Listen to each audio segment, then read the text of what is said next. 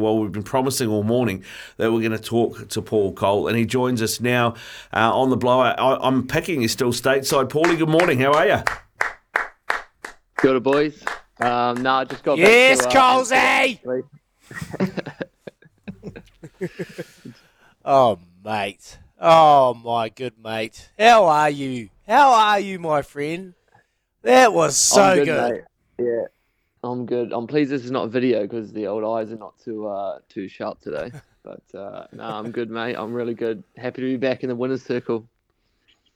Mate, talk us about it. Talk us through it. You got up 2 sets, you let two go, and then you were able to find a way to beat Ali Farag in the final set to win the US Open, the first men from New Zealand in 37 years. What does this mean to you, brother? Yeah, it's huge, man. Obviously, a US Open in any sport's one of the major ones that you want to win. So I've always targeted to win this one. It's always been one of the ones I want to win. But for me, the last 12 months has been a bit sort of up and down, trying to get the results and stuff. So this result this week, it wasn't so much the result, to be honest, but just how I was playing and mentally how I was feeling. Was real sort of enjoyment back in it, and sort of found myself on court again, found the direction I want to go in with my squash. So yeah, I mean, winning the US Open's amazing, but also I feel like I, sort of finally finding my way back to some good form and, mentally in a good spot. So it was a wicked week all round, bro. When are they going to, every time we talk to you, Colsey, it's always a whitebait season, mate. When are they going to call it the Paul Coll whitebait fritter down from the West Coast? You know what I mean? Like you must be so happy. The US Open, something that you've wanted for a while. And just tell us a little bit about the Ali Farag relationship, because this one seemed to have a little bit more meaning to you. Yeah, I think this is just the Ali's. He's honestly in any sport, he's in my opinion, one of the great champions. He's very humble. He competes bloody hard, but he's always very fair. So I always enjoy the battles we have together because it's always you don't have to worry about anything else. You just got to worry about the squash and that's it. And that's the way I like to play sport and the way I like to compete. So it's always fun playing him. But for me personally, this one, he's won the last 5 tournaments, so he's on a pretty decent unbeaten streak. And I obviously am not on an unbeaten streak, so I wanted to I actually wanted to really try and finish that streak and be the one to beat him. And doing that in the US Open final is just sort of icing on the cake. But I was pretty up for this one. Mate, you were up, and you can see what it really meant to you after that. You were just had a smile from here to Africa, mate. You were absolutely over the moon. But talk to us about this last year and the challenges that Paul Coll has had to overcome mentally, physically. Where you at, brother? Yeah, brother. I mean, you know what? It's been quite tough for me. You've helped me out a bit, but yeah, it's been just I sort of lost my way a bit there. When I got to one, it was I was obviously playing some of the best in my career, but I was never ever had that.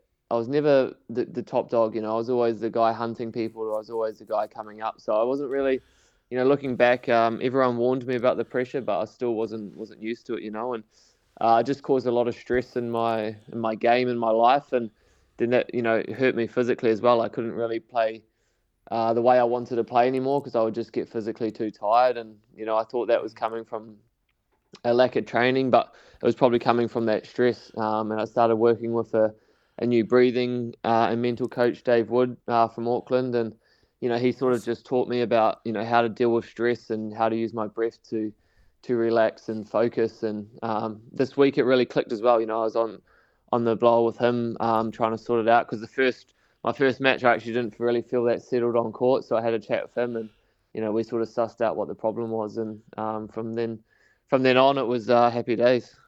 Paul, it must have taken a bit of a change for you. I don't know whether it's preparation-wise, whether it's mentality, the way that you think about games, but going from being the hunter to being the hunted, if you like, being from the guy that's chasing the top notch to being the top notch. How did that change for you, and how does that change your approach to the game? Yeah, I mean, I think it changed in the fact that all of a sudden I just started thinking about winning, and I wasn't really thinking. I'm a person who I'm obsessed with the process. I'm obsessed with getting better technically. I like to make a lot of changes and try and improve every day. And I sort of forgot that, and I just sort of focused on winning. And if I didn't win, then it was a disaster. I didn't learn anything from the losses, and I just got too obsessed with the ranking and trying to win the big tournaments. And like I said before, that stress just came thick and fast, and I wasn't ready for it. And it just sort of spirals on you, and then trying to dig yourself out of that is tough when you've got tournaments every 2 weeks. So yeah, I mean, speaking to Dave, using my breath now, I've got like a whole breath routine before I warm up, and just back to focusing on the small things, trying to improve rather than trying to win tournaments. And then that's a byproduct of obviously getting better and playing well. So yeah, I'm feeling a lot better. I'm back to playing 100-minute matches, which is what I love, back to back, and that's more who I am rather than what I was last season. So yeah, it's good, man. Let's talk about this performance when you're taking on Ali Farag. You're up 2, love, and then he obviously finds a way. What were you saying to yourself in that fifth set to be able to overcome? Was there a little bit of doubt creeping in, or did you just go to your processes and what you've been working with Woodsy to get the job done? There wasn't a little bit, mate. There was quite a bit, to be honest. But, I'm not going to lie. After I lost that third, I was dacking it a bit, but that's when it was really key. Obviously I haven't converted a major title in 12 months, so it's been a while since I've been in that position, and it definitely got to me a bit. I'm not going to lie. The first 2 sets, I was very clear in my head what I was going to do.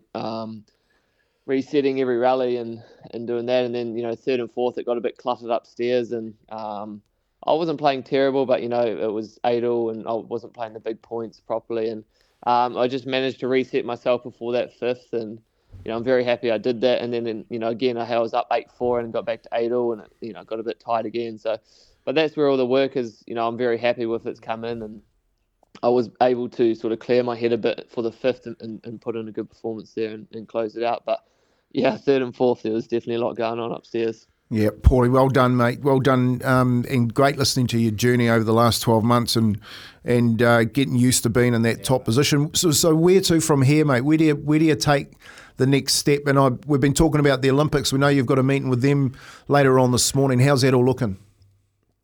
Yeah, so we just got confirmation. We just squash has just got into the Olympics, so first time. How good! That's first time, mate. So we'll be there in 2028 in LA. So that's huge for squash, and it's working for me. That's a goal for 5 years. Hopefully the body holds out, but that's working for squash, man. It's going to hopefully expose us to new crowds and expand the sport beyond what it is now. But it's super exciting. I know everyone in the squash community is super pumped. So that's definitely a goal for mine now.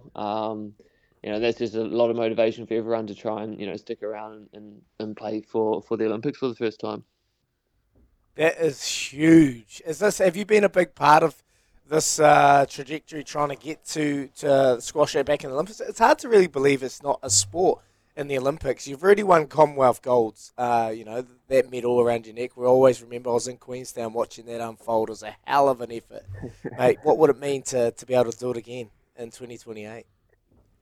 Yeah, it's a funny one. We've obviously tried to get in every Olympics for the past 20 odd years and haven't been successful, and everyone sort of has always been a bit confused as to why we didn't get in. We thought we were the perfect sport for it. It would be the pinnacle of squash. Everyone would be right up for it, but mate, it'll be huge. It's obviously have never been, but I've been to the Commonwealth Games, and every time I've been to the Commonwealth Games, it's been one of the best experiences of my life. So I'm just imagining the Olympics as the Commonwealth on steroids. So I'm looking forward to that, and just trying to qualify. Obviously, I'll be an old boy then, so I'll have to hopefully keep the form good enough to qualify. But that'll definitely be a dream for me.